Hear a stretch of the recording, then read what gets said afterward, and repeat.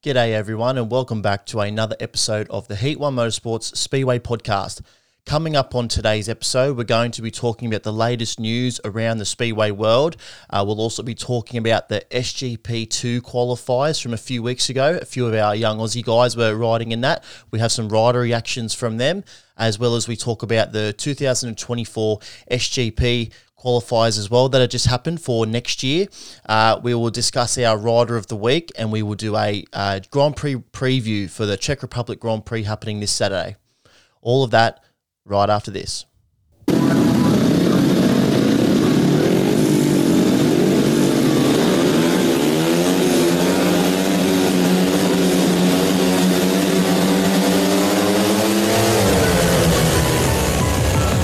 You are listening to the H1M Motorsports Podcast. G'day guys, welcome back to another episode of the H1M Motorsports Speedway Podcast. TW, you're back once again. Thanks for coming, mate. You're Appreciate welcome, it. Mate. You're welcome. How you doing? Yeah, I'm good. You all right? I'm good.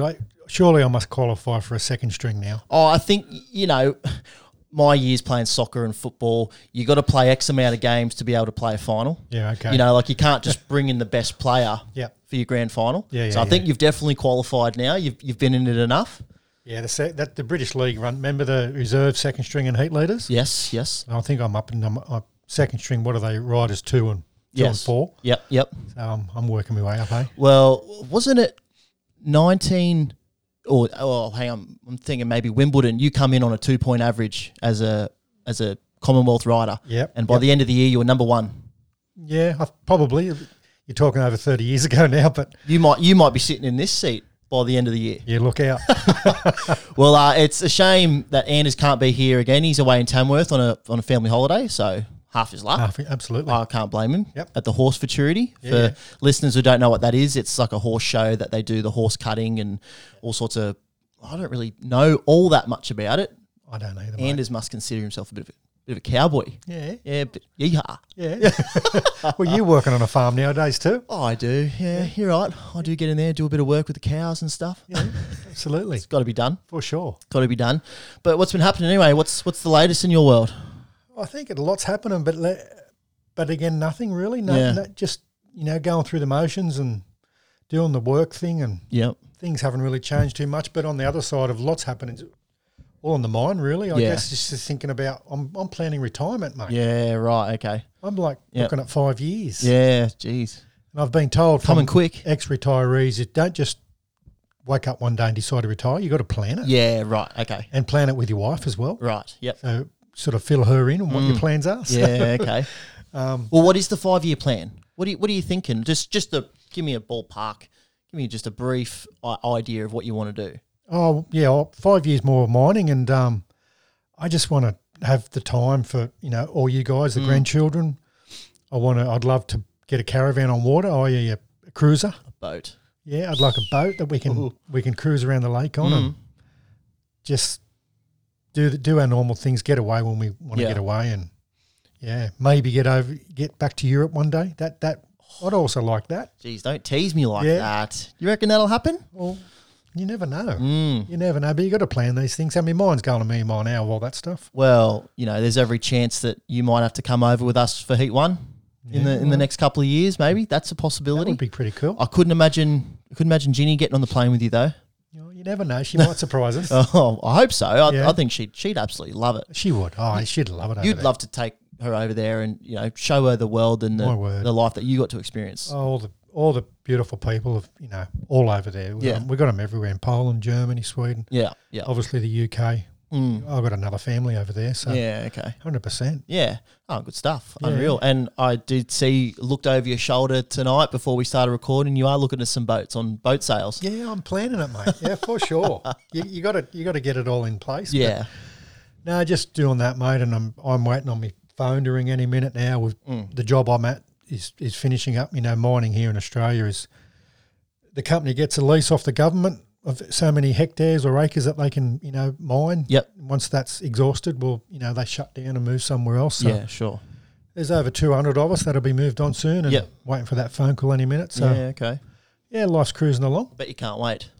Oh, to be honest, no, because I know I'm going to, like I said, I've got a 5-year plan, and where I'm at now, there's only 40 of us per crew, and where I'm going to end up, there could be hundreds on the crew. Yeah, okay. You could walk past a bloke and not see him again for the rest of the day. Yeah, sure. No, I'm not in a hurry to leave. Yeah, okay. Where I'm at the moment. Yeah, fair enough. I bet you're in a hurry to leave the mining industry. Oh, the mining industry and the shift work. Yeah. I've been doing that more than I was racing speedway.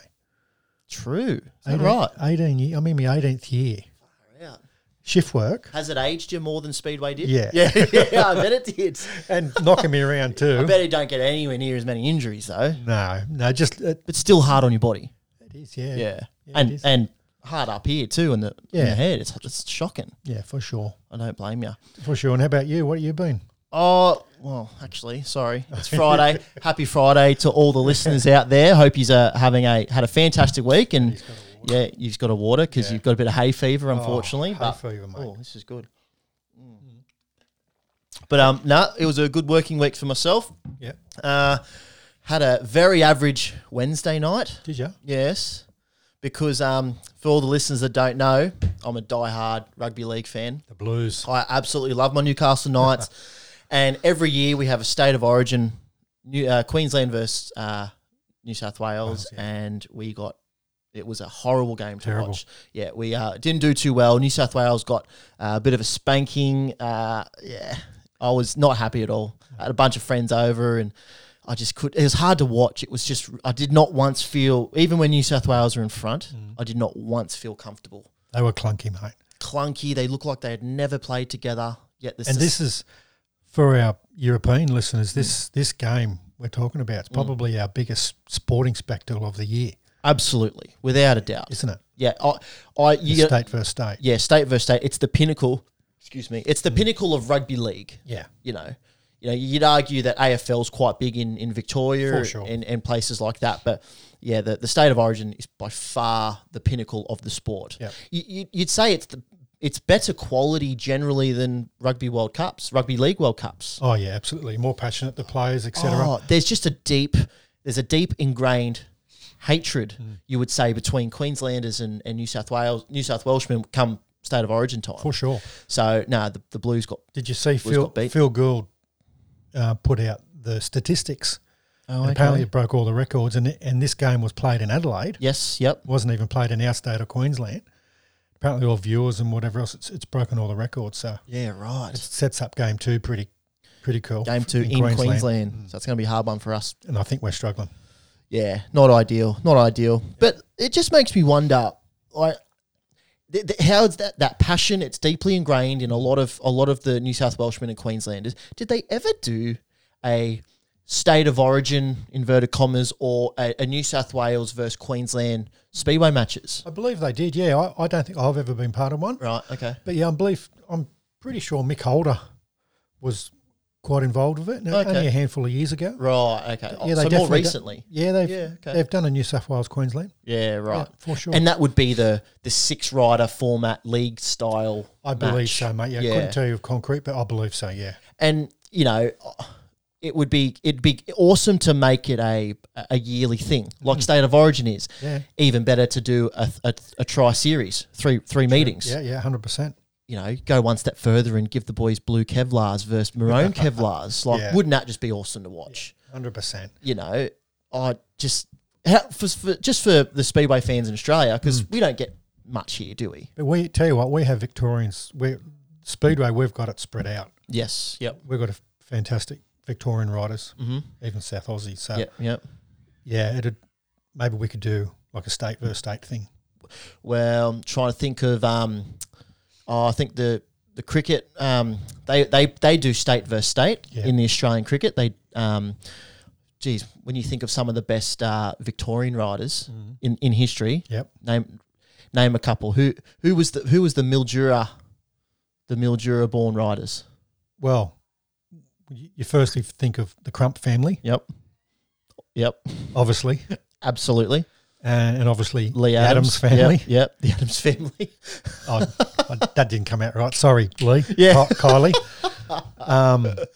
And they're all there. Lemo, Linesy, Jason Lines. They've got a rich history. So yeah, absolutely. You'd have to include the Victorians. Yep. Yeah, for sure. Yeah, but and like I just think it'd be so cool, like get that rivalry between states again, whether it's football or speedway. I think it'd be an awesome spectacle. Yeah, for sure. And say they do it at Curry Curry, there's no reason why they wouldn't sell that place out. Sure. Or Brisbane, Darcy could organise something like that. Just be amazing, an awesome spectacle. Would be cool. For example, Darcy Ward could be the Queensland manager. There you go. He's the Billy Slater. You might put your hand up and be the Freddie Fittler of New South Wales. Oh, I'll be battling against Mickey Holder and Craig Boyce there. Yeah, I think they deserve it well before me. Oh, aren't they doing amazing things for the sport? So good. Speedway Experience are literally teaching these juniors everything and getting them prepared for that next step. Certainly. James Pearson is one that comes to mind. Yep. He did a lot of work with he rode a lot in Speedway Experience with Boise and Mick Holder. So, well, shall we get into some of the latest news? For sure. Latest news around the sport. Now, this is no secret.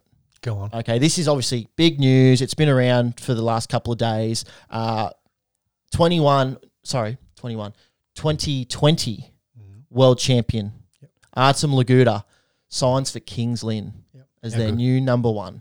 Fantastic. Isn't that just what the bit of a boost that British Speedway needed?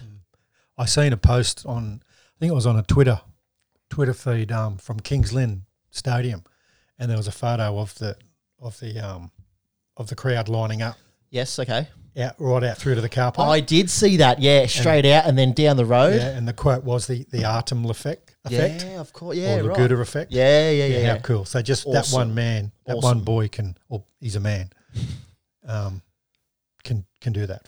He's a bums on seats rider. Absolutely. Yeah. And it's a shame because he actually rode last night or early hours of this morning, and they didn't do too well against Sheffield. They got spanked, but it's his first ride in the UK ever or for a long time. I can't remember exactly his past in the UK. I can't either, mate. He's well after my time, but it's awesome for perfect what British Speedway need right now. Yeah, for sure. And backing up, the Safe Utnoffs and the Doyles there still. Yes, yep. Also, I think I got it wrong. It might be 2021. Jeez, I can't even remember now. I think it's 21. Yeah, 21. Sorry, scrap that 2020. He's the 2021 world champion. I just think it's awesome, and especially when the huge signing in Nicky Pedersen, like that was fantastic signing. Yeah. And even though of Nicky's age, he was still riding well. And obviously that didn't pan out too well. Yep. But Artem Laguda arguably could if he was in the Grand Prix, he would be one of those blokes still putting it to Smarslick. 100%. Yeah. And we need that. We need them, don't we? We need the Safe Utnoff back there too. The scary thing is for the opposition with Emil and Laguda going to British Speedway, it's only going to make them better riders. Yes, for sure. 100% better riders. Gives them that extra type of track to put their skills to, and they're only going to come out of the British Speedway better than they are. Well, just early hours of this morning, Ipswich took on Wolverhampton. I've seen a clip. I seen a Heat 15, I think, with Doyley and Emil versus Sammy and who was the other Wolves rider? Could have been Rory, was it? Could have been Rory or could have been Luke Becker. I can't remember exactly who was in Heat 15, but geez, they put a good score on them. Well, I think Wolves did so well. Doyley was leading this one race that I seen, and Sam was all over him. Trying to pass him. Nearly got beside him, done the typical corner 2 switchback. Yes, There's a typical corner there. That all the Wolverhampton boys know. And he nearly pulled it off. Yeah, right. But he actually balked himself. Yeah, and he let old mate come up behind him. And Emil Well, this is the thing with world class riders at that extra level as Emil is. He's there to pounce. Yeah, okay. He's there to pounce. And if Sam hadn't have made that move to pass Jason, I'd say Emil probably wouldn't have got him. Yeah, okay. But, Sammy had to try. And unfortunately, he lost out and Emil come past him. But fantastic racing. I mean, all the Aussies rode extremely well. And there's so many Aussies in that Wolverhampton side, with Rory, Sam, Ryan Douglas. It's awesome to see because I'm pretty sure from memory, Wolverhampton were tipped to be the Wooden Spooners this year. Yeah. And then Ipswich with obviously Doyley and Emil, they were going to win. Yeah. And then tell you what, it's so nice to see that as much as I love Doyley and Emil, you come to Wolverhampton on a tricky track. We all know how tricky and technical it is. You can't just be anyone and rock up at Wolverhampton and ride well. You've got to know that place. My word. Like Sam and the rest of those Wolves boys do. Yeah, 100%. And I was sort of surprised how well Emil went, because it's so far removed from European tracks, Polish tracks, what Emil's used to. Mm-hmm. And to see him actually pass Sam Masters at Wolverhampton, that's pretty special. Yeah, okay. Just to get, I know Sam balked himself by trying to pass another world-class rider in our own Doyley. Yep. He hindered himself, but Emil's, getting back into the Grand Prix, look out. Okay, just off the cuff, quick question. If Emil was in the Grand Prix series today, would he be a genuine title threat? You can't say no. Yeah. You can't say no. I agree with you. Who knows? Still, Smarzlek still seems to be just that step above everybody else in every aspect. Yep. Most for me, mostly in the mind. He's just so dominant. He's just so confident. But Emil's he would be there. Yeah. Okay. And I think Smarzlek needs them. Yeah. Right. He needs them back there. Yeah. Okay. For sure. Oh, he definitely needs someone to give him a kick up the arse, in the Grand Prix to sort of get him going. I mean, Doyley's riding extremely well in the Grand Prix. It's so unfortunate what happened in both finals.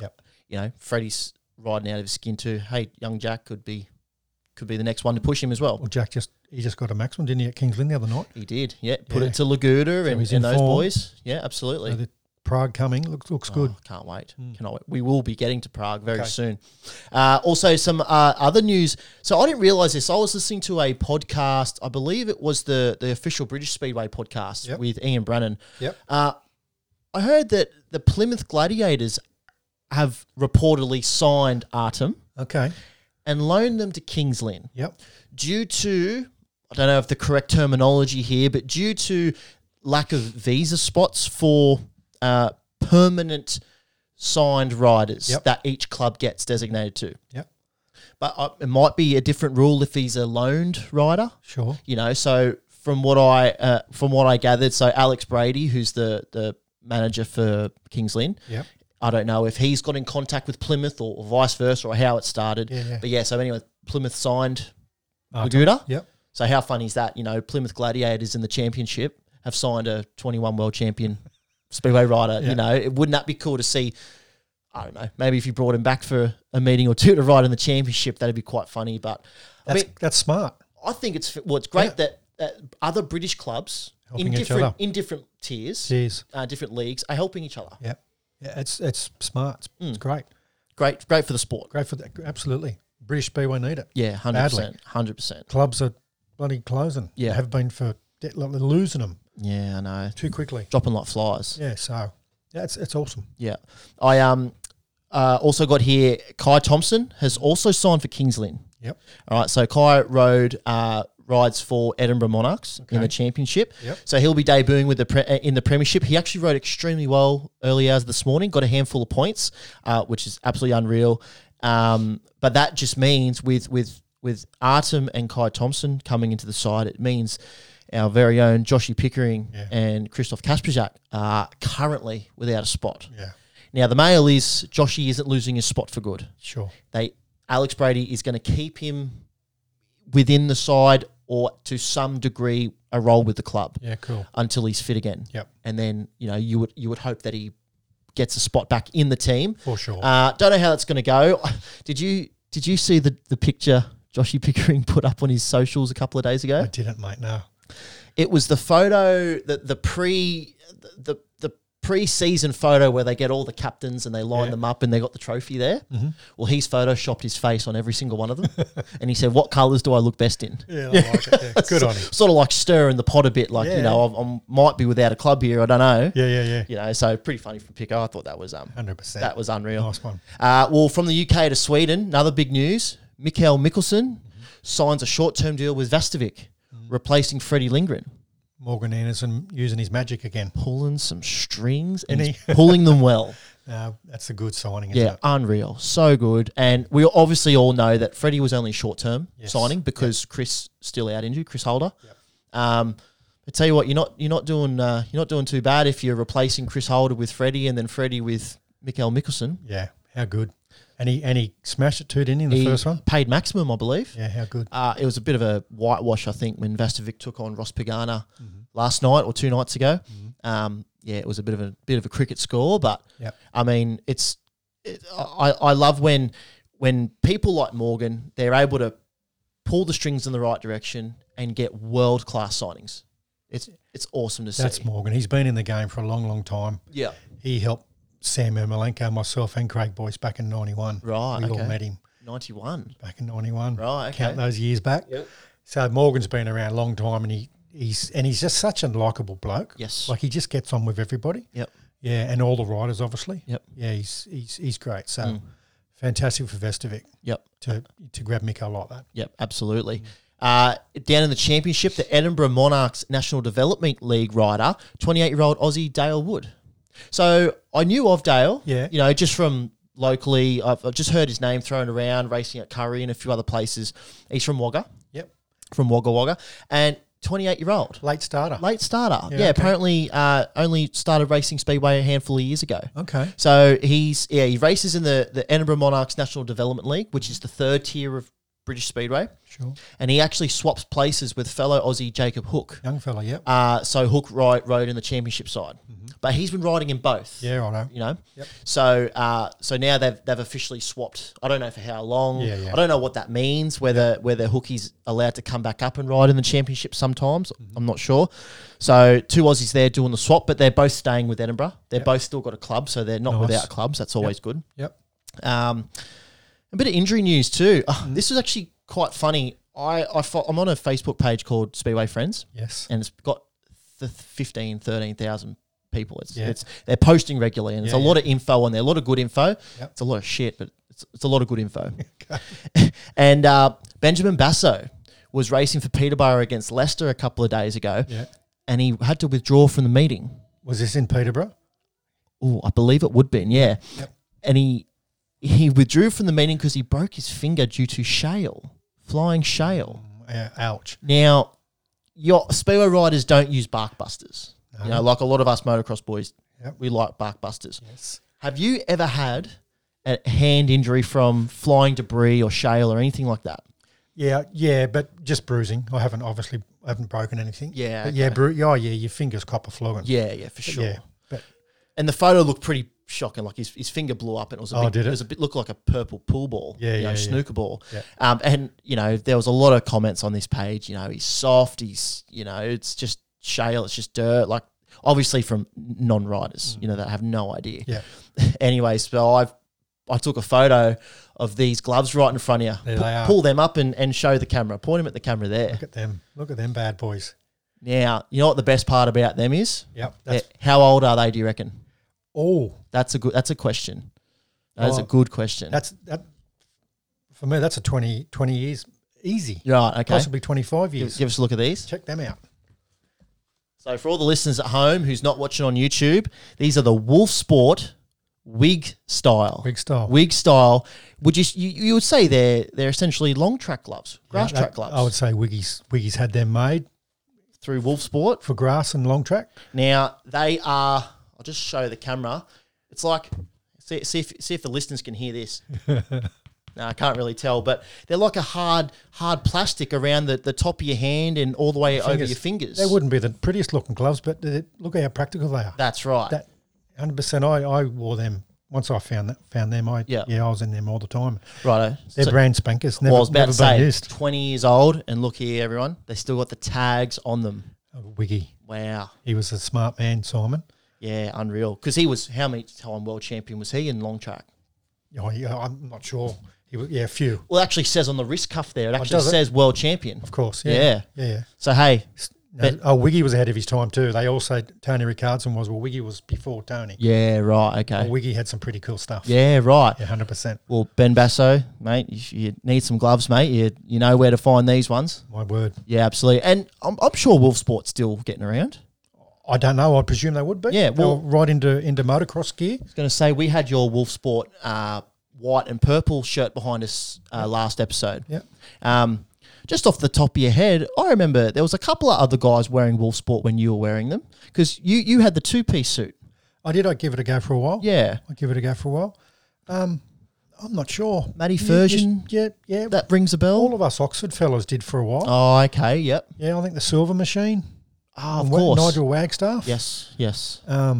He was promoting at Kings Lynn. Yeah, right, okay. And he come to Oxford. I'm sure they were all in 2-piece. But that does ring a bell. I believe they would have been, yes. Yeah. Yeah. This is some time ago, you know. Yeah, I know. Yeah, you're really going back into the memory, aren't you? I'm battling. But see, Wolf Sport from memory there were a British motocross brand. I believe so. And do you remember how that come about? Like I remember, I think through Cocker. Marvin Cox. Yeah, okay. Yeah, I think Marvin was good friends with the company. Yep. And I think Marvin got me in contact with the Wolf Sport family, and end up using the gear. And obviously that connection through Wiggy, through the gloves. Yes, yep. Yeah, so I found it more. Again, I don't think it doesn't suit Speedway. Yeah, okay. If I in hindsight now, right, I don't think the 2-piece suited. I remember Greg probably started it first, maybe. I believe with Greg, Troy Lee design it. I think he was. Yeah, that rings a bell. Yeah, I think Greg brought it in. Yep. But I'm old school. Yeah, okay. I like the 1-piece looks better. But yeah, right. Yeah. But it was definitely more motocross style though. For sure. And I remember being motocross style, you didn't have zippers in your arms, and the pants tapered down, so your boots could go over them. Sure. But I remember you always got the zippers installed in them, so you could take your elbow guards on and off. I struggled with arm pump. Yeah, I was terrible. Right. Yeah, so I used to use a lot of the boys, and I presume they do nowadays, the body armour they use. Yep. Their elbow guards and shoulder guards are all built into their back protectors. Oh, okay, yes. And but like, course, I struggled so badly with arm pump. I would want to get all that off in between races. Right. Okay. And so I'd use just normal foam elbow guards, and I asked the company just to put some zips in for me. Yeah, yeah. So in between heats, I could just unzip and just pull my elbow guard out. Yeah. Just let my arms breathe. And just dangle your arms by your side, get the blood pumping into them terrible. again. Oh, it's shocking. Hey, I'm by no means professional bike rider, but I go on a 10-minute bike ride and my arms are pumping. It's ridiculous. I think it's all in the mind too. You know, a lot of riders in the world have arm pump issues. Yeah. But you think about us, Speedway riders, we're only on the bike for 60 seconds a race. Yeah. So how in the hell did I, for 60 seconds, end up with arm pump? Yeah. It's okay. I remember going in some meetings, you'd have 6 rides, you have 6 wins, and you would get off the bike not even sweating, and the arm pump wouldn't even come into it. So to me, it was a mental thing. Yes. Okay. Yep. You know, but then again, so I'm hanging on too tight and I'm not breathing correctly. All that is part of it. Yeah, okay. And I remember having a chat to our local World Supercross rider and motocross rider, Craig Anderson. Yes, yep. He's not competing professionally anymore nowadays, but he's coaching our motocross up-and-coming boys. Mm-hmm. Cousin of Chad Reed. Yep. Most people would know Chad Reed from the World Supercross. And I asked him our kids go to the same school. Yep. Young Bud. Yep. Goes with Ando's kids, and bump into Ando here, there and everywhere, and with school carnivals, and both boys play soccer. And I asked him one day about arm pump. He said never got it. Craig never got it? Nor Chad. Oh, nor Chad. I think, how can you ride a 20-minute moto? And how do they not get? I said, I ride a 60-second race and I get arm pump on a flat, slick track. So I thought that was pretty cool when Craig told me that, and I thought, wow, you're joking. So it's, I guess too, like, because it's 60 seconds, there's that much adrenaline pumping through your body for that 60 seconds. So you're holding on for 60 seconds. You're holding. You're not breathing. No, you're not breathing. Whereas these motocross boys, 20-minute motos plus a lap or two, they've got to work into the race. They've got to ease into it. Yeah, they must do. They must do. Like, that's the only way I can explain it, is for that 60 seconds. It's a sprint. Yeah. So I'd imagine, Usain Bolt, did he ever breathe? Like, it took him 9 seconds. Not. Yeah, definitely not. 9 seconds to get to the other end of the line. I think that's 60 seconds for us. Yeah, you just hold your breath and go as hard as you can. Yeah, for sure. So, but yeah, it obviously was a mental thing. Yeah, definitely. But I always remembered watching the Grand Prix as a kid. I'd always noticed that Nicky Pedersen was a bloke that would always unzip his sleeves and roll his arms out, and he would have ice packs on his arms. I felt him on. And he's a 3-time world champion, and he suffers from arm pump, and obviously bad enough to put ice packs on. Yeah, I know Nicky suffered from it, Yeah, right. 100%. I was so jealous of riders that didn't suffer it. I used to watch Tony and Lee and all those boys get off the bike in between heats, not even take their gloves off their hands. Yeah, right. Like I couldn't wait to strip off and get in an ice bath just to cool down for the next race. Yes, yeah. And these boys would just get off their bikes, they'd pull their helmet off with their gloves on and just leave their gloves and leave their full body suit on, everything. I'm thinking, how do you do that? Because they're the blokes that get off the bike and they're not breaking a sweat. No. On to the next one. I was jealous of that. Yeah, right. Fully jealous of that. What about, did you have that same mentality, though, in your first career in between 88 and 91, 92? Yeah, well, good question. Probably not. Not that because that's going back 30 years. Yeah. No, those first 4 years was, I was just a young kid going hard. I don't recall that, but but coming back, I suffered badly. Yeah, right. And Nicky did. Quite a lot of boys do. And I could be wrong, but I've heard that there was some sort of surgery you could get done to your forearms. Is that right? I believe so. I don't know anything about it, but I think Nicky had it done. Right, okay. I think I've seen a few of the MotoGP boys have had it done over the years. Yeah, okay. The road racing boys. Yes, yep. I don't know what it does or what they do, but I also have heard that it doesn't work all the time. Oh, okay. I've heard that story, so I don't know, but right. Yeah, and I mean, we always talk about how speedway, like no brakes, no gears, the power to weight ratio of these bikes is phenomenal. So one could argue that speedway for that 60 seconds, the bike is pulling your arms out of your sockets harder than what a 450 motocross bike would be doing. Yeah, possibly. I just think our bikes are just so unpredictable. Yes, especially with the lay down engines. Well, nowadays, they're running them flat on the. Sorry, just stop you there. Did you see Scott Nicholls crash? I've seen the photos. Oh, mate, poor thing. Yeah, he got up and walked away. Dusted it Thankfully. off. The old grey fox. Good on him. Thankfully, yeah. And I just saw that. That's just the lay down bike. How they pick up, drive, and take off. It's dangerous. Yeah, you just don't know when they're running at 10,000 plus RPM. Yeah. 500 cc, and the wheel just gets a little bit of traction or just slips into a rut. Yeah. Well, you've got to be prepared for that, and so more or less you are hanging on. Hanging on for dear life. Yeah, for 60 seconds. Yeah. So literally. So no wonder the arm pump comes into it. Yeah. Sorry, we got a bit sidetracked there. So, sorry, guys. But no, it's very insightful. Like, it's arm pump's a real thing. I'm sure it's one of those things where 90% of riders would suffer from it. 100%. And your blokes like Ando and Chad Reed, like they're just once in a generational type of rider where it just doesn't affect them. No. Well, it didn't affect the world like Ricardson and Lee and Jason. I never recall them complaining about it. And I would love to know, do you reckon Smarslick would suffer from it? I've never seen him on telly with... Well, just what you watch him next time on the... And he's always got his gloves on, always. That's the sort of a key. You follow Scotty around in the pit, Scotty Nicholls, and just keep your eye on the riders that have got their gloves on. They take their helmet off directly after a race. Yep. Put the helmet down and just see whether they got their gloves off or whether they're stripping off. It gives you a hint whether they're struggling or not. Yeah, yep. I think Darcy. Yep. I think he was just didn't bother him. Yeah, okay. When's the next race? Yeah, that's right. Like, so cool. Just back on we're talking about leathers and different suits and whatnot, and you touched on the Troy Lee design from Greg Hancock. Yep. Do you remember when Greg and Billy first come over? Yeah. And they were was it Exide batteries?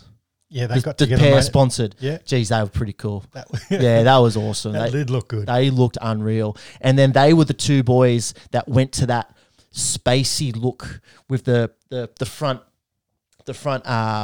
guard there was all rounded and fiberglass, and the rear was at a funny pointed angle, and they tried to start something a bit different there, didn't they?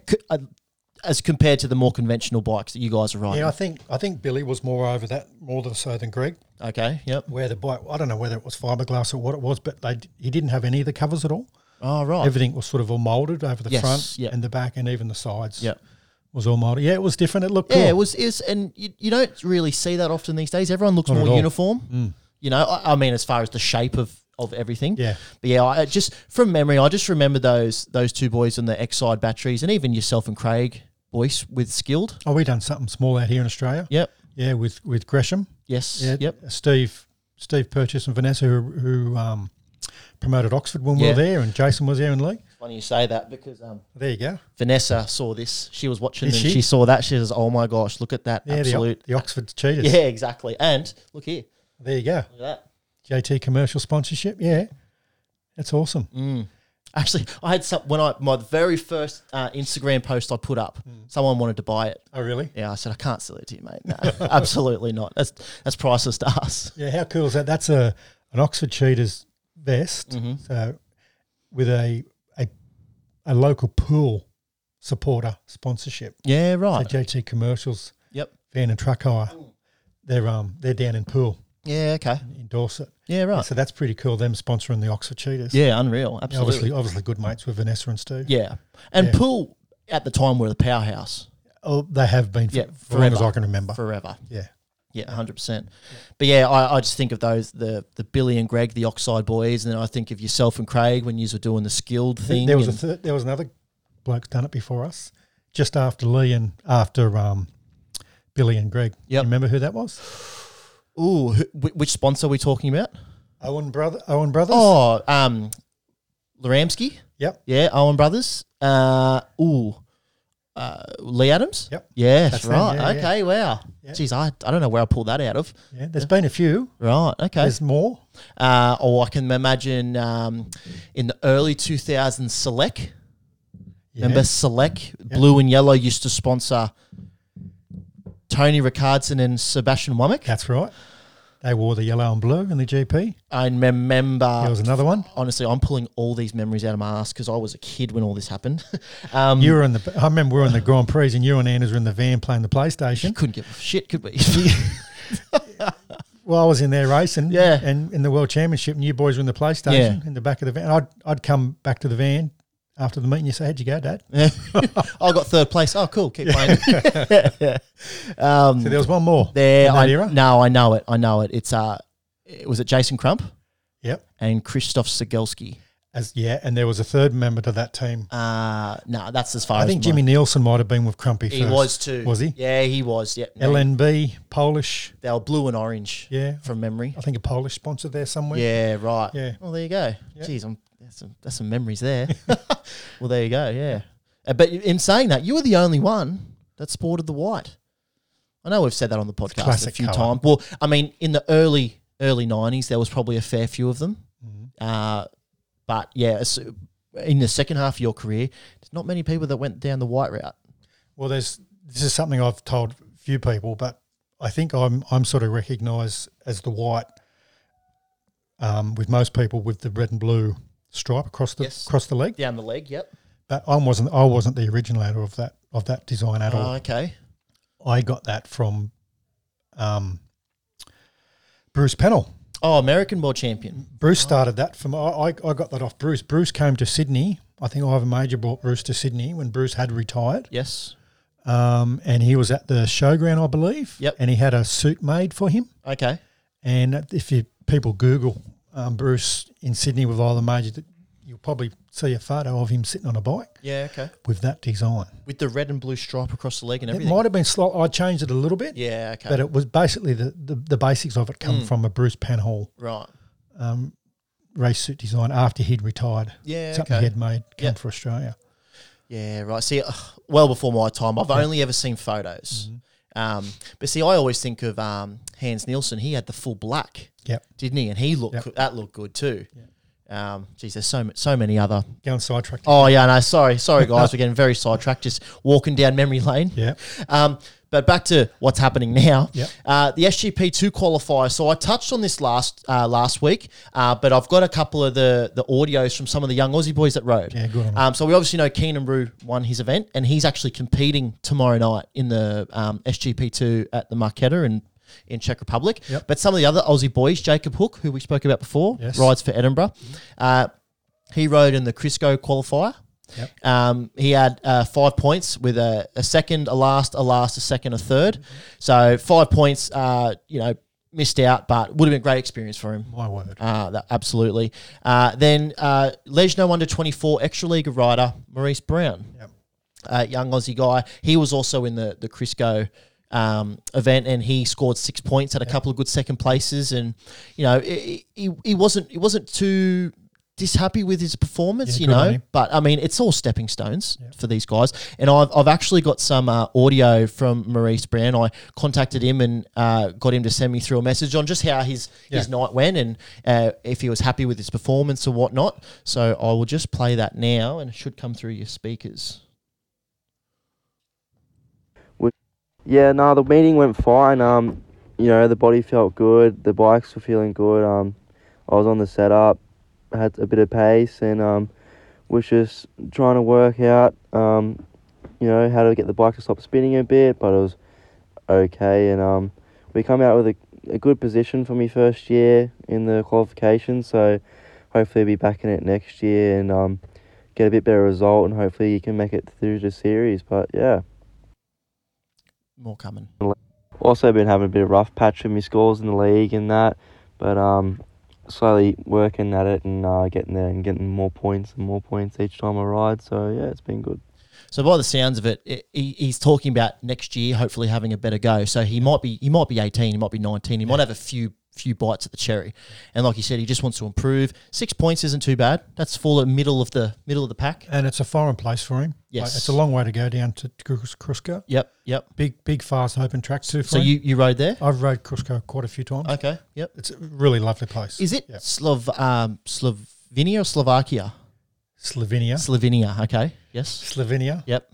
It's part of the old Yugoslavia. Right. In the south of Europe. Yep. I believe they've had GPs there before.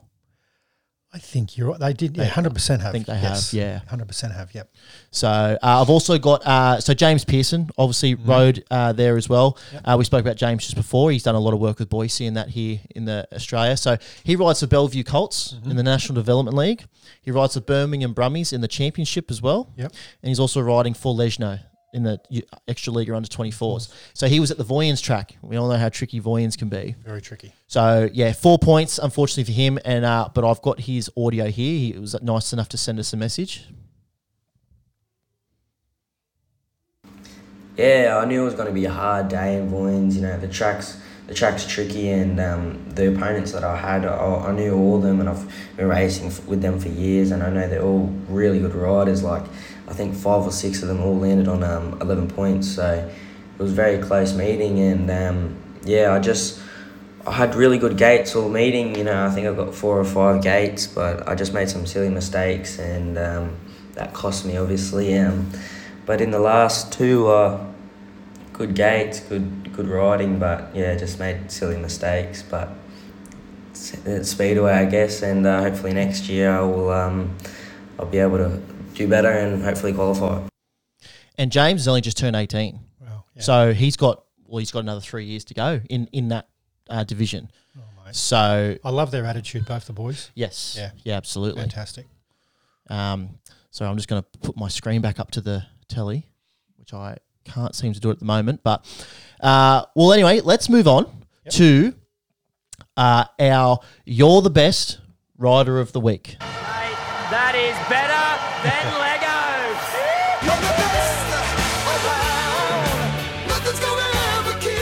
You like that? I made that up the other day, just chopped some sounds together.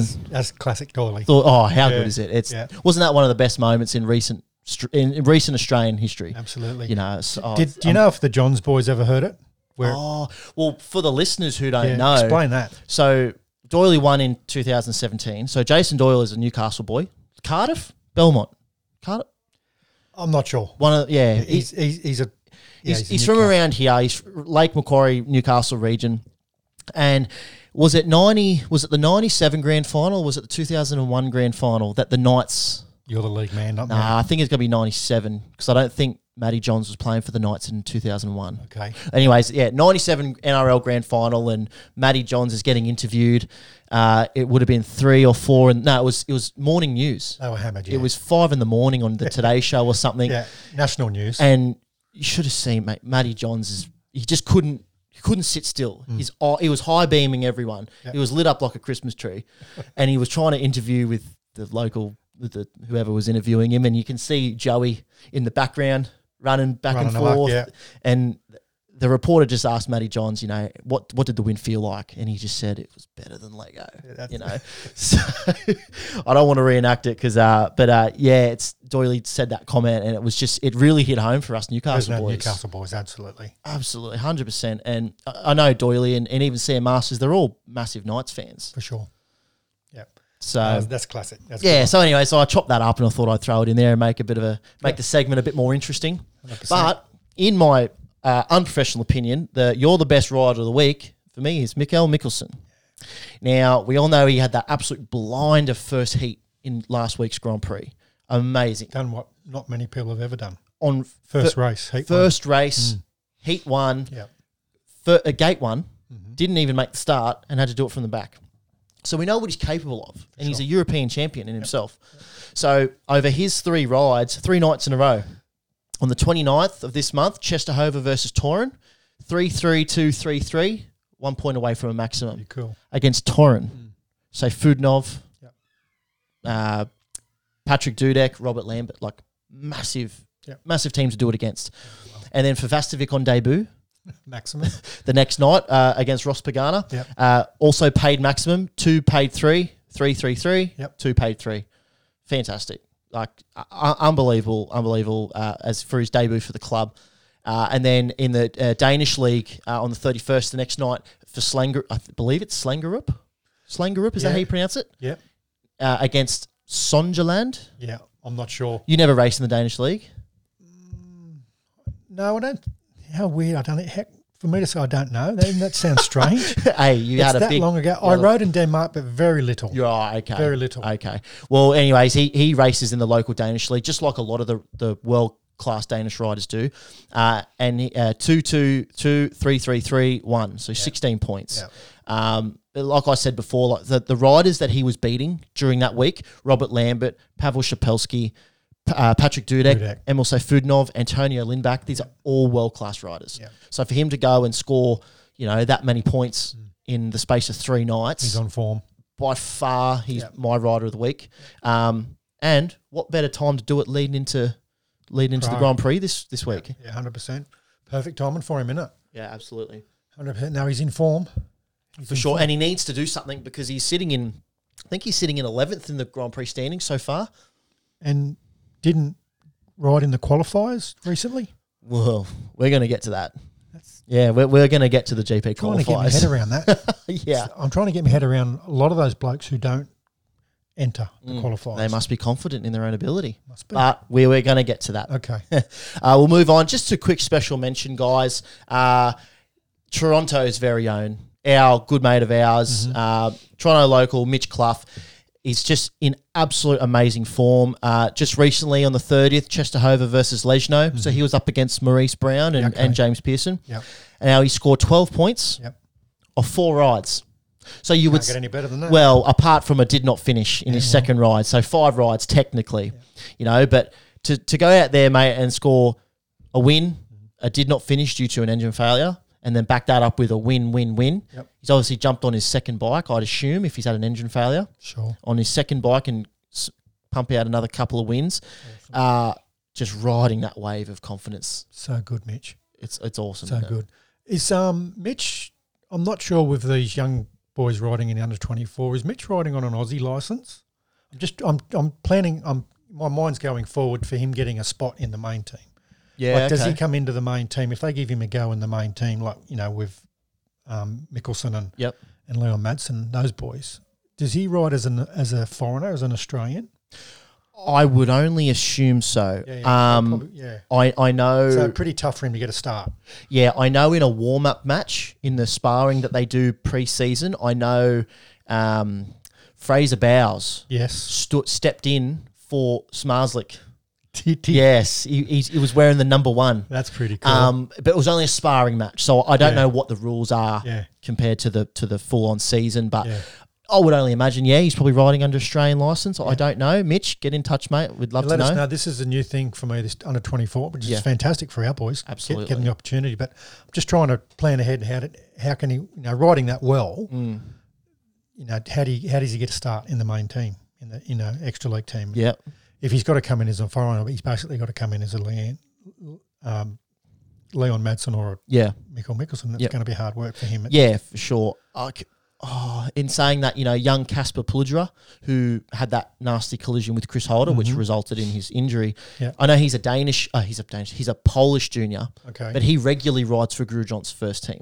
But I know he's Polish. Well, they can go in. They can go in whenever they want. Yeah. So, I'm not sure. But I tell you what, so this is Mitch's last 5 meetings. Yeah. Right? 14 points, 8 points, 4 points in his third, but it was called off halfway through. So he would have scored a lot more. And then 10 and then 12 recently. Good on him. It's only a matter of time before, second division Poland come knocking. Third division Poland, Sweden maybe. For sure.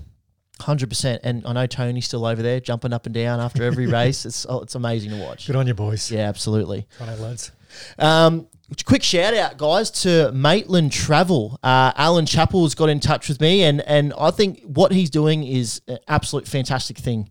It's Maitland Travel are essentially a speedway holiday company that source everything from flights, accommodation, to the speedway tickets, to the event you want to go to travel to and from the stadium, travel to and from the airports. Yep. If you're an Aussie guy here and you think, shit, I'd love to go watch the Cardiff Grand Prix, at Millennium Stadium.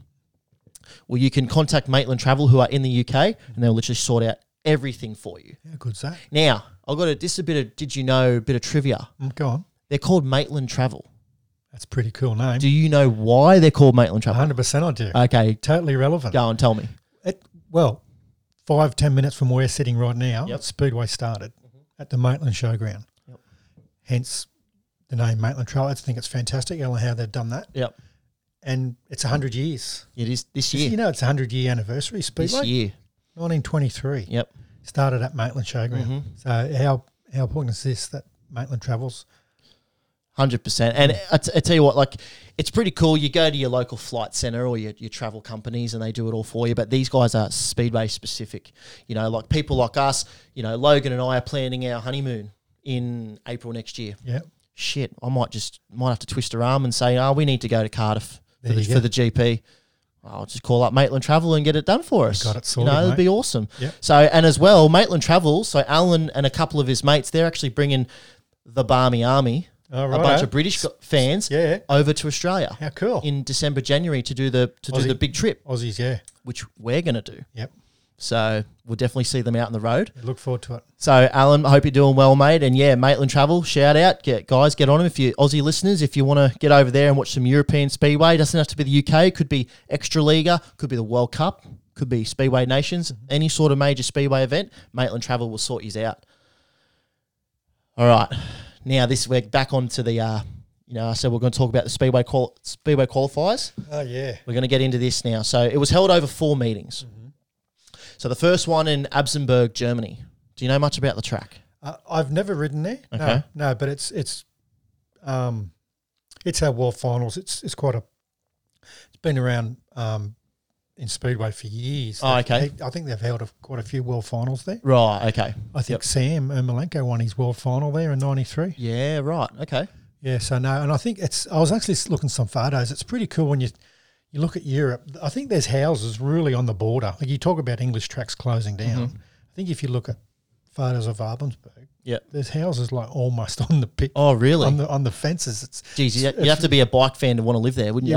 Yeah, it's cool. But it's a nice track. Yeah, sure. Okay, cool, good stuff. Well, the top 4 there was Jason Doyle, who won the event on 13, Premislav Pavlicki on 12, Dimitri Berger on 12, and Martin Smolinski on 12. Now, I guess the big surprising thing with that, Kim Nelson failed to qualify. Mm-hmm. Very surprising, as he's a current GP rider, and he got into the GP this year through winning the GP Challenge last year, which was in, I believe, Glasgow. Was it in Glasgow or was it in the UK somewhere? Well, I believe. Glasgow, if it was UK, it was Glasgow. I'm sure it was. I think it might have been. And then unfortunately, our very own, who actually lives about 2 minutes from here, because Pell Ormain is right next to Curry, and Curry's right next to Head and Greta where we are. Yep. Rowan missed out. Rowan Tungate scoring 7 points, unfortunately. So the other round, second round, was in, I believe it's pronounced Debrecen. Debrecen, Hungary, yeah. Debrecen, Hungary, with Jack Holder winning that on 13 points. And then the other qualifiers was Lebedev's, Michael Jepsen-Jensen and Jakob Torsell. Unfortunately, Adam Ellis missed out after scoring 11. And my big surprise to miss out was Yanis Kolodze, who was our last week, You're the Best Rider of the Week. Yeah, he was on form. That's surprising, isn't it? Very surprising. And, he's riding in Poland. So coming to Hungary, I don't know what's Hungary like. Did you ever ride in at this I did. track? It was a bit like a Polish track. Oh, okay. It was quite long. I don't think it's very wide. Yep. Quite long straights. But, when I think of Yanis over the years, I think that's him. That's a bit like Janowski. Okay. They're unbeatable. Yep. Some nights. Yep. And then they'll ride tomorrow night and they'll give us a 9 or an 8 or 7 score. It'd be frustrating for them. I like to call that the Christoph Kasperzak Well, there effect. you go. Chris is another one. Yeah. Yeah. It must be frustrating for them. Yep. And then in Zarnikova, I believe it's pronounced, in the Czech Republic, Vasilik won the event on 13 with Wozniak second, Luke Becker third. I was stoked for Luke. How cool is that? Coming off his shocking ankle break, first event back. Comes into a GP qualifier and comes third. And Freddie Jakobsen on 12 points. Now, listen to these 4 names that have missed out. Yep. Robert Lambert. Unbelievable. Who Freddie Jakobsen beat Robert Lambert. Oh, sorry. Jakobsen and Becker beat Robert Lambert in a runoff. Wow. Okay. Max Frick missed out. Yep. Bartosz Schmechtala and Vaclav Milik. Yeah. There's some 4 riders where there is a world where if you said to me the top 4 that got 4th and then the bottom 4 who missed out, if you swap them over, that wouldn't surprise me at all. That's probably obviously a strong, out of the 4, bit unlucky there. It's quite a strong lineup in the 4. 100%. Well, by the looks of it, the Czech round in Zarnikova, that was by far the strongest lineup of riders. But Becker, how good? I believe Greg Hancock was in his corner, helping him out heaps. Yes, absolutely. Absolute credit to both of them getting an American into the challenge. Yep. Which we need. World Speedway needs. Yeah, for sure. I mean, you think about when Greg Hancock retired. Apart from Greg, the last US permanent Grand Prix rider would have been Billy Hamel. You can only imagine. And before him, Sam. Yeah. So really, there's not many US riders that are in the Grand Prix. So yeah, awesome to see. God, I hope he has a blinder. Yep. And then the last one was in Lenigo in Italy. Piotr Pavlicki winning that event on 13 points. Good to see the Pavlicki brothers both doing well. And then Nico Cavardi on Jan Kvek and friend of the show, Paco Castagna, round out that top 4. And unfortunately, Jaimin Lizzie missed out on that one, as well as Oliver Berntsson as well missed out. So, and we all know Berntsson was a Grand Prix rider, not last year, but 2 years ago. You still got 11 points and missing out. That's hard. Shame, isn't it? That's to get to a Grand Prix, to get to a world level, and you're going through a qualifier scoring 11 points and not moving forward. Yes. That's tough competition. It is, absolutely. But you know what I like about these 4 meetings is that they are a world final format. Mm-hmm. True. There's no semis, no final. No semis, no final. It's That's just old school. The best score from your 5 rides. And that, to me, brings out the best in people. Yeah, it's hard to argue that format. Yeah, absolutely. And two Italians. Yes. Oh, obviously an Italian track. Now, I believe they would have drawn the Italian boys to ride in Italy to get that crowd in, 100%. The promoters deserve that. Yes, for sure. And blokes like Paco Castagna, who's such a crowd favourite, who's so entertaining to watch, he's going to bring in an amazing crowd. Yeah, for sure. So I've just got some things here. So in the Grand Prix Challenge, there's actually 5 nations who are not currently represented in the Grand Prix this year. Yeah. So we spoke about Luke Becker before in the US, Andre Levedebs, Latvia, and then Cavardi and Castagna for Italy, Smolinski, German, and Jan Kvek in Czech Republic. Yeah. Geez, it'd be cool if one of those guys or numerous of those, that list could make it into the Grand Prix to give that more diversity of 100%. representation. 100%, mate. Yeah, that's a good stat. I mean, Lebedev's has rode in the Grand Prix before. I believe he's been a reserve at times. Smolinski has. Smolinski had that very famous win in New Zealand. He did, didn't he? It was pretty much a long track, that big sprint car track. Czech Republic, I think Vaclav Milik has rode a few times in the Grand Prix, but he's never been a mainstay. Yes. But I mean, I can't remember in any recent era of an Italian rider being a permanent Grand Prix rider. No, I'm struggling. Amando, Paco's father. Yep. He was in a few world finals. But after Amando, there was Dalcelli. There was a few of them. Okay. There was a few of them. Were they Grand Prix stature? Probably not. If you're talking top 16. Yeah. No, probably not. Yeah. Okay. No. So, if either of those Italian boys, how cool would that to get one of them boys? But this is hard. This is uphill for them. Yeah, absolutely. The challenge. Yeah, for sure. What, three only from the challenge only the go top through? three. Only the top three. Yeah, that's cutthroat, isn't it? And they're these boys that we're talking about, Beckers and Lebedevs and Castagna and Cavati, they're up against Jack Holder. They're up against Jason Doyle. Yeah. They're up against the Pavlicki brothers. The Polish boys, yeah. It's going to be a cutthroat event. And the best part about it all is that it's going to be a world final format. Yeah. Unreal. It's just going to be the 5 best performances you can put in. For sure. Now, speaking of Paco, we absolutely love Paco Castagna here at Heat 1 Motorsports. He's an absolute legend. He's always given us feedback on the podcast. He listens every week. He sends us voice messages. He's an amazing guy. So I got in touch with him, and I just wanted to ask him how his night went, because the photos I saw, he celebrated pretty bloody hard. He absolutely loved it. Good on him. So, I'll play this reaction for you now.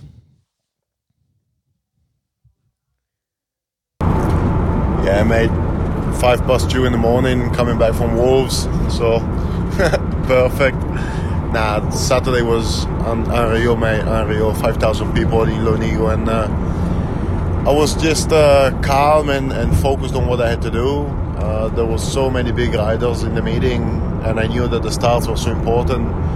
That everything went perfect, to be honest. I was 1 point off a runoff with Pavlicki for the win, and in the last hit I was very close of doing it, but it was restarted after a crash, and I was very happy. It's a result of a career, I would say. So far that's my best result, and I'm over the moon. Now it's like 5 starts away from a GP, as they say, but It's true. If you look at the list, it's not bad. There's more coming. It's like I'm the only rider that really shouldn't be there, but so much hard work behind the scenes that nobody see. Like no professional mechanics, only friends helping me and all that kind of stuff that makes me work very hard and train and do all that. So I'm very happy about it, and I'm just overwhelmed. I can't believe it yet. So now it's more hard work to put in. Hopefully a team in the top division in the UK or League 2 in Poland will call me, and more meetings, and just keep progressing. So I'm over the moon, and very happy to keep the white suit clean, which is good. Keep on doing what you're doing with the podcast, mate. Absolutely loving it. Say hi to the boys. He's a crack up, isn't he? That's cool. He's one of the nice guys of the sport. And did you notice what he said in there about the white suit? Keeping it clean. So did you know he's been riding? I didn't know. No. He's been wearing a white suit this season. Oh, okay. Well, he's just brought it out for the first time in this GP qualifier. Yep. So I'll actually get some photos up, because we got some photos? We spoke about how you wore the white suit for many years and no one else really did. Yeah. So for the listeners at home, I'll put this up. I'll put this up on the YouTube so everyone can see it. Look at that moustache too. Doesn't he look good? Hey? But it's just so refreshing to see a white suit these days. Yeah. It's so it very rarely does a white suit come out. Is his bike white? No, his bike's not white. I've got a photo here of his bike. So he's still wearing his blue and yellow, or his dark blue and yellow. Yeah. But I asked him about the white suit, and he actually sent me a message saying when we spoke about it on the podcast a few months ago, he said, I've had it in the making and I just didn't want to tell you. So I was just going to wait and wait till he's noticed. So no, he's only got the white suit. He hasn't got the white bike, but he said he's going to wear it all season. Every individual meeting, he'll wear it. Oh, good. Could be a good omen for him. Yeah. Oh, absolutely. Wouldn't that be unreal? He's a good motorcyclist, old Paco. Yeah. I've seen a few videos of him. He can ride a bike. He can. Yeah, absolutely. He's loose on the bike and he throws it around. Yeah, and he's got no fear. He needs to get his emotions in check going to the challenge. Yep. And like he said, he's only 5 rides away. You got to make it simple like that. Yes. You got to forget about the Jason Doyles and those riders that he's going to be competing against in Sweden. Yep. And just break it down like that. Yep. I'm 5 rides. I can ride a bike. Back himself. Yep. Well, if he can do it here, I know he got 4th place, but like you said, he's only 1 point off a run off for first place. Yeah, mate. Look at him celebrating there. Yeah. Just absolutely loving it.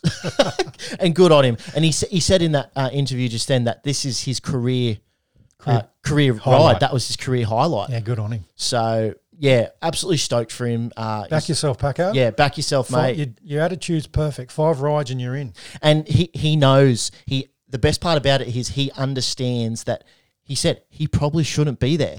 So take that into the meeting with you've got nothing to lose. 100%. Nothing to lose at all. So, mate, we're all behind you here. We love our Aussies, but, I look at you as one of us. So, yeah, do well, mate. Ride hard, ride fair, and, yeah, just go for it. Good on Just you. rip in and make sure that white suit stays clean. Absolutely. If it's clean, it means you're out in front. Dead right. Exactly. That challenge is looking to be a big meeting, though, isn't it? It is going to be a big meeting. Goodness. With a lot of talent. Well, speaking of the talent that's in that meeting, I want to ask you now. There's been a bit of backlash, a bit of keyboard warriors going around saying that they don't believe that the current GP riders should be riding in the challenge and in the qualifiers for the next year. Yep. What's your opinion on this? Because it's really divided a lot of people. A lot of people say they should, and a lot of people say they shouldn't. It's not really favouring one or the other. Have the keyboard warriors come up with an alternative before we sort of make comment? Well, that's like what do they want the GP riders to do? Like, I hear you saying absolutely. Maybe they're assuming that if you're not good enough to make the top 6, maybe you need to step down and give someone else a go for the following season, and then you go to the Grand Prix qualifiers the following year. Yeah, I don't know what the alternatives, what these people are wanting. Yeah, no, I think the Grand Prix that we use the boys that have just done it. Lambert and Doyley and Jack and Max and all the boys that have gone into the Grand Prix qualifier, they deserve it just like everyone else, 100%. No, I think they deserve to be there. And if you're a rider coming through and you're a rider, for example, like Paco, who's trying to get to a Grand Prix, well, you've got to beat them. You've got to beat them to be the top 16 rider in the world. Yep. So, no, I think they deserve their spot. Yep. Absolutely, I do. Well, I guess the way the Grand Prix Challenge is, it's designed to get the best, the best top 3 riders away from a wild card or apart from the top 6 that win it. You just want the next best 3 to progress. That's all it is, because that's the top 3 of the Grand Prix Challenge go through. Yeah. So they're setting 4 rounds and they give, 16 blokes per round the chance to make a Grand Prix qualifier. So the aim of it is to get the best 3 blokes. Well, they want the world's best. So why can a rider who might finish 10th in the world, he would still be there? You know what I mean? So I just feel as though that the Grand Prix Challenge is designed to get the best riders. It is, 100%. So why can the best riders not ride in the GP Challenge? Yeah, look, we as a sport and the promoters who are running the World Championship, they want to secure the best 16 riders in the world. That's the aim of the game. Absolutely. Yeah. You want the best riders on show. Yep. So if you're an inspiring rider and you want to be a best 16 rider in the world, well, you've got to prove it. You've got to actually do the miles, do the hard yards, do the sacrifices, and the opportunity. You've been given the opportunity. Yep. So like Paco's saying, he's it's the best he's ever done. He's got no mechanics. He's doing it all off his friends and stuff. So he's in the grind. He's in the grind now, trying to get there. So, so the promoters want the best 16. So it is tough when you think only 3 go through to the challenge. That's that's daunting. Yeah. That's daunting, but you got to go in there backing yourself. Mm-hmm. I have a question though. I understand a bit of the angst. What people I understand what they're saying. Yep. But I don't necessarily agree with that. 6. It used to be, I think, the top 8. Yes, automatically. It did used to be. Yep, yeah, and they've cut it down to 6 now. Yep. Which I think is not too bad. Mm-hmm. It keeps the boys on their toes. 100% it does. You know, finishing the top 6 is a hell of a lot tougher than finishing the top 8. Yep. But again, the promoters are looking after their brand by giving them, like, putting the best 6 in. Yep. And then they're taking the next 5. Yes. They've got wild cards. Yep. Which are selected by FIM board. Yeah, and I contacted Jan Steckman, who's part of the Track Racing Commission FIM. Yes. He's putting the goggles on here. Yeah, so you need to be able to read. Yeah. And where it is here, Jan's been amazing. It's great to have contacts, isn't it? Especially in Jan's position. Yeah. So, yeah, they've got 5 wild cards, and they're selected by the Speedway Grand Prix Commission, which is the race director. Yep. So that must be Phil Morris. Yep. The CCP director, which is the track commission from FIM. Yep. The FIM sports director, and the promoter, being Discovery, I'd imagine. Yep. So they select the next 5. So they're protecting their brand by putting if a Ty Wolfenett or a Jason Doyle or even a Smarslake, if they have an injury or whatever, and all of a sudden they find themselves out of well, they need that guy. Sure. So that they select the next best 5 to keep the best in the world. Yep. And then they've got the European champion, which I think is a good additive this year. He deserves it. Mm-hmm. That's fantastic. So he's obviously world class. If you won a European World Championship, you certainly deserve it. And then the 16th rider is the wild card. Yes. It changes every GP. Well, you need that. Yeah. You need that. Like, we're going to Prague this week, so you need a local boy to be part of it. Which I believe will be, I think it's Vaclav Milik. Yeah, and he's done I think he's done a few wild cards in Prague. He has. And I think he's done all right too. He does, yep. So they're protecting their brand. So, yeah, it's really a tricky argument for them. And only taking 3 from the Grand Prix Challenge. Yep. It's hard work, but each rider's got their opportunity to do it. Well, like you said, like the FIM want to put the best riders in, hence the Grand Prix Challenge. The top 3 go through.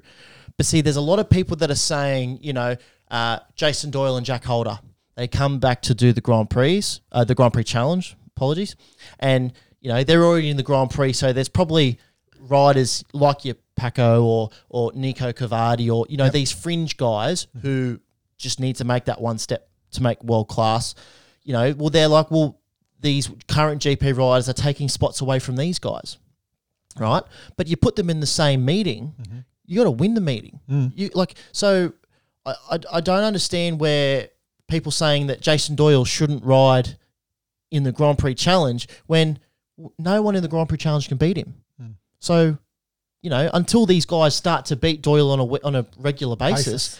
They're not going to cut it in the Grand Prix. No. So the GP Challenge need those Grand Prix world-class riders to keep all these other guys. This is what you're up against. Grounded, realistic. This is what's coming. 100%. And look, if the Doyley and the Maxes and the Holders finish in the top 6, well, and they finish behind them in the challenge, well, they move up. That's correct. So they're not taking that spot off them there. Yeah, that's right. Now they will get in. Maybe a spot though in the qualifying rounds. Say for example, can't even think of one rider now. Say Jason Doyle comes 4th in that GP qualifier, and he knocks out a young Tom Brennan from England, right?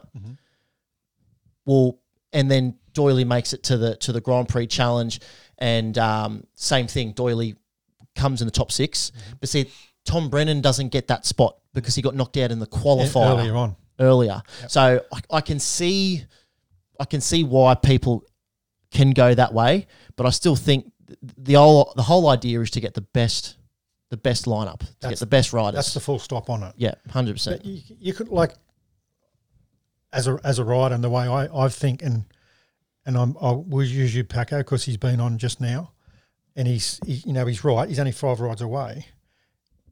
Jason Doyle's only one man. He's only one person, and unless it's a runoff, he's only got to meet him once. Yep. In that race to beat him. It's not as if he's racing Jason Doyle every race. Yeah, 5 times. 5 times. So, and the chance of Paco on beating Jason is real. Absolutely. He's only got to trap him. He's only got to believe in himself. Yep. And anyone's beatable. Yes. It's up to the human. It's up to the individual. Yep. So they've all got the opportunity. Yep. So I feel I got a bit of an idea what they're saying. Yep. But reality, no. If you want to be top 16 riders in the world, you need to earn it. Yes. And you have, every rider has the right. Yep. They're given that opportunity. I did see one alternative where the top 6 from the Grand Prix automatically go to the next round, and then positions 7 to 12 then go to... Or fall back to the challenge? No. They verse the top 6 from the Grand Prix challenge. Okay, yeah, that's cool. So the top 6 from the GP challenge finish the bottom 6 of the Grand Prix final standings, and they make sort of like a Grand Prix challenge 2.0, whatever. I understand. You know what I mean? You know, so, you know, rather than just take the top 3 guys from the Grand Prix challenge and go, right, I use it now in the Grand Prix, you know, take the top 6 from the Grand Prix challenge and then mix them in with the bottom 6 from the previous Grand Prix year. Yeah. Righto, boys, now go at it. Now we're going to take the best 6. Yeah.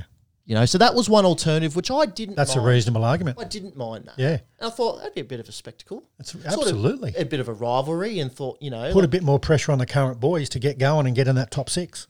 And, you know, we talk about there's an argument people aren't liking current Grand Prix riders riding in it. But what about the argument that, what about the boys that aren't doing so well in the Grand Prix this year that have chosen not to ride in the Grand Prix challenges?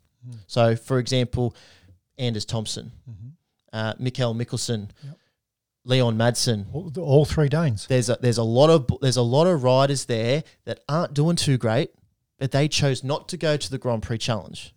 They're just sort of, in a way, it's like they're banking on either the European win or a wildcard spot.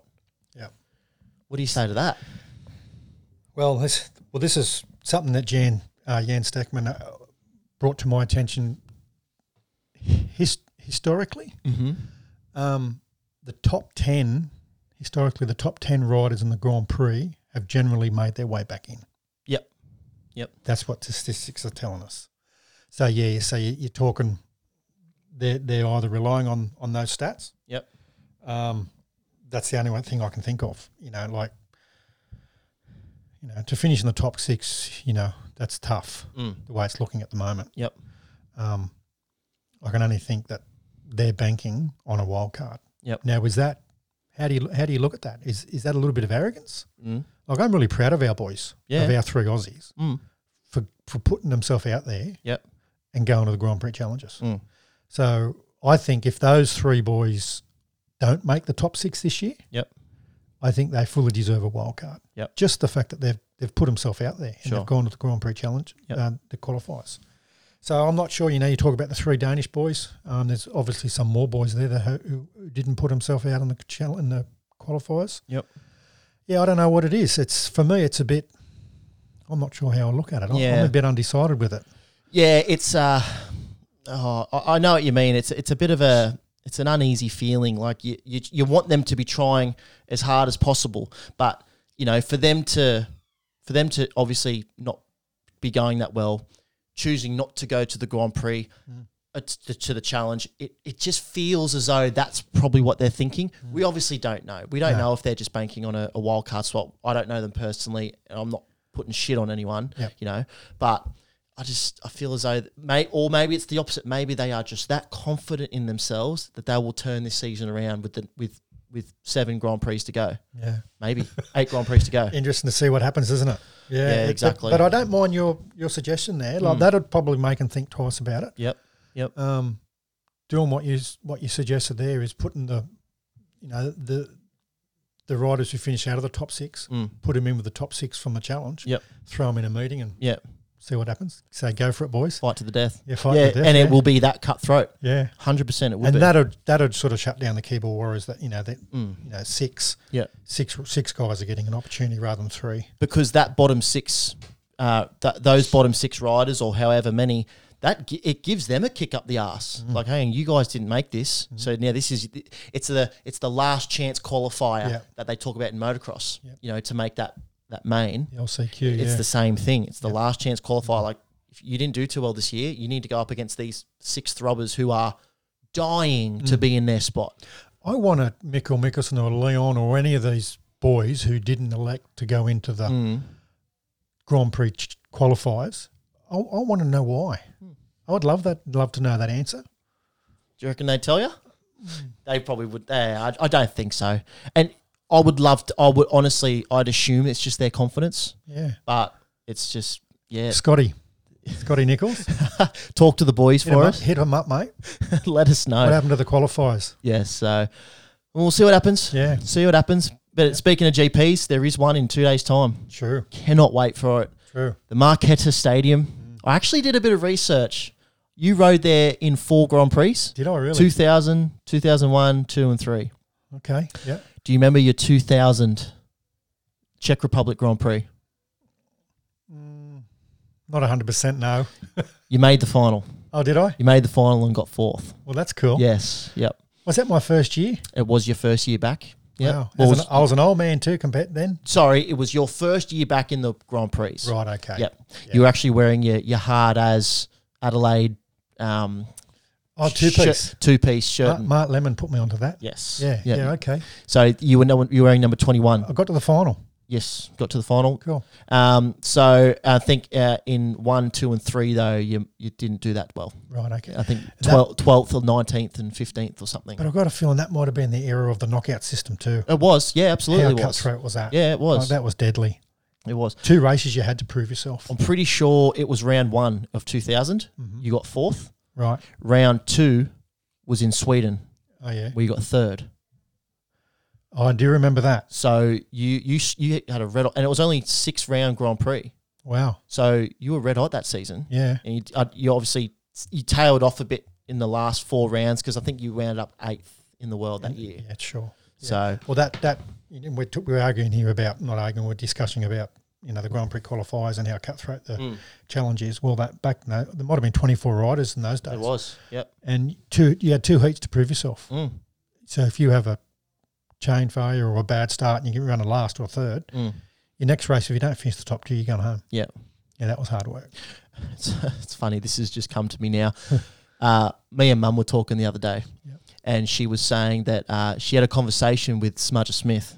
Oh, Smithy. Yeah. Andy Smith. Yeah. And he just kept getting knocked out after 2 rides. Yeah. And he had a bit of a, he said to Mum, he said, why do I do this to myself? I can hear Smithy saying that too, exactly. bless him. Yeah. That was cutthroat back then. Yeah. It was. Absolutely. It was. So Czech Republic this weekend, Marquetta, it's going to be good. The Grand Prix so far this year have been amazing. The footage, the telecast, Scotty Nichols, everything, Phil Morris, it's an amazing spectacle these days. Yep. How do you see it going? Who you tipping? Well, straight away, Dawley. Yep. Dawley's got a good record. Did you look at Dawley's stats around this place? Oh, no, I didn't. I think he's got a pretty good record. Yeah, okay. Yeah, old Dawley, he goes pretty good at. And he's in red hot form, so. Yeah. He's old Dawley. Well, our Woofy. Yep. Yeah, this is an opportunity for the likes of Woofy and Dawley to get something back on Bartos. Yep. This one here for sure. Yep. Vasilek, he's a trapper. It's an opportunity for all those 3 who finished on last year's podium. Yep.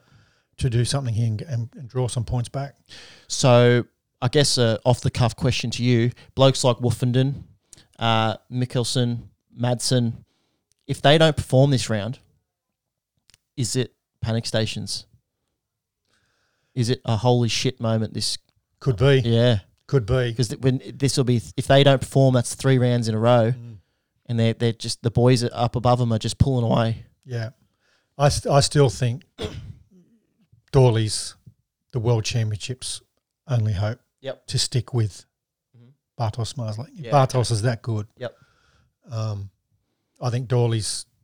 I was hoping Ty would run with him. Yep. Ty's capable, but I hope we need Ty to do that. Leon Madsen's having a shocker. Yes. World number 2. I think it's an opportunity here for Dawley to do something, and obviously for Ty to get himself back into it too. Yep. I think young Janowski Magic, as good as he is, he's just too hot and cold. Yes. Which is a real shame because he's so good. But yeah, the boys need to do something. Yeah, they need to get a hold of Bartels. Absolutely. Otherwise, there's a chance of him running away with it. Marquetta Stadium track. Good track? Do you like it? Do you remember what it was like? It wasn't my favourite, but it's a good track. It can be follow the leader. Yeah, okay. It can become one of those tracks, but it's a genuine speedway track. Right. It's a permanent speedway track. You need horsepower. Yep. You need a good, strong motor.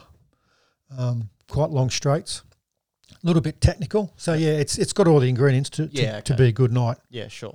Yeah, no, very good. And as well, there's the SGP2 kicks off as well tomorrow night. Early hours tomorrow morning.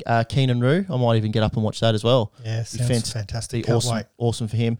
Yeah, I'm with you. I reckon, and I try to be as unbiased as I can. You know, I love the Aussies, but I love the sport in general. I genuinely think he had something to prove last 3 weeks ago, and he crashed out in the final again. Yep. I think he's going to have even more to prove this time. Mm-hmm. So, Max, our other two boys, Max and Jack, they've got the opportunity as well. For sure. Max is on form. Jack. Bloody Jackie. Get them all mixed up with Chris and Jack's on form. Jack and both them boys. Max has won a Grand Prix before. Yep, two. He's won two before. This is exciting. The boys need to do something. Absolutely. Well, that's it for us. I think that was good. Yeah. That was an hour and 24 minutes. Fair dinkum. I'm just going to finish it off with next weekend, the 11th of June. Is round 2 of the New South Wales Speedway Solo Super Series. So, Heat 1 Motorsports, we are going to be there. You and myself, we're going to get there. Hopefully, Anders will come too. He's going to try and get the day off work. Yep. Down at Nepean Raceway in Castlereagh. So on the 11th of June, we're going to head down. We're going to have our marquee set up. We're going to have all our recording equipment. We'll take a couple of cameras with us, do some interviews, talk to the boys, get a bit of footage, probably record a bit of a podcast on there. You know, dribble and yarn, catch up with a few of the boys. Yep. Mick Holder will be there. Yep. Boise will be there as well.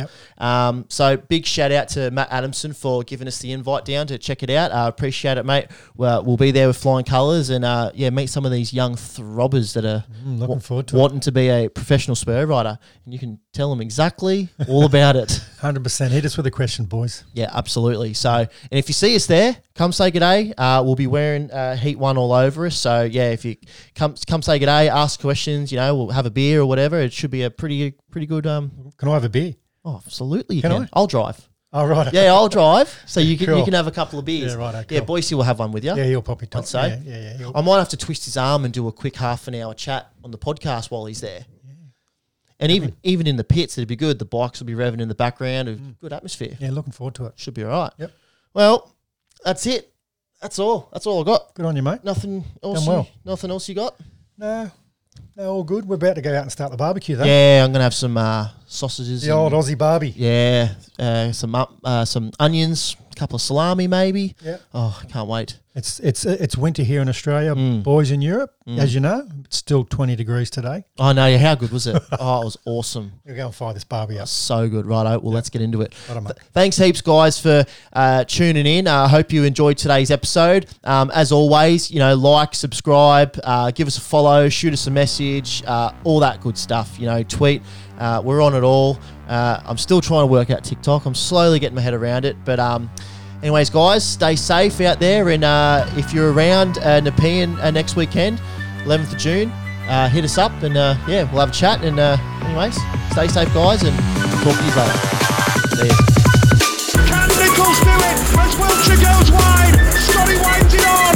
Watch out for fireworks in turns 3 and 4 here. Nichols tries the inside line as Wiltshire goes wide. Wiltshire's got it in the bag. Fantastic ride from Todd Wiltshire. That was inspirational.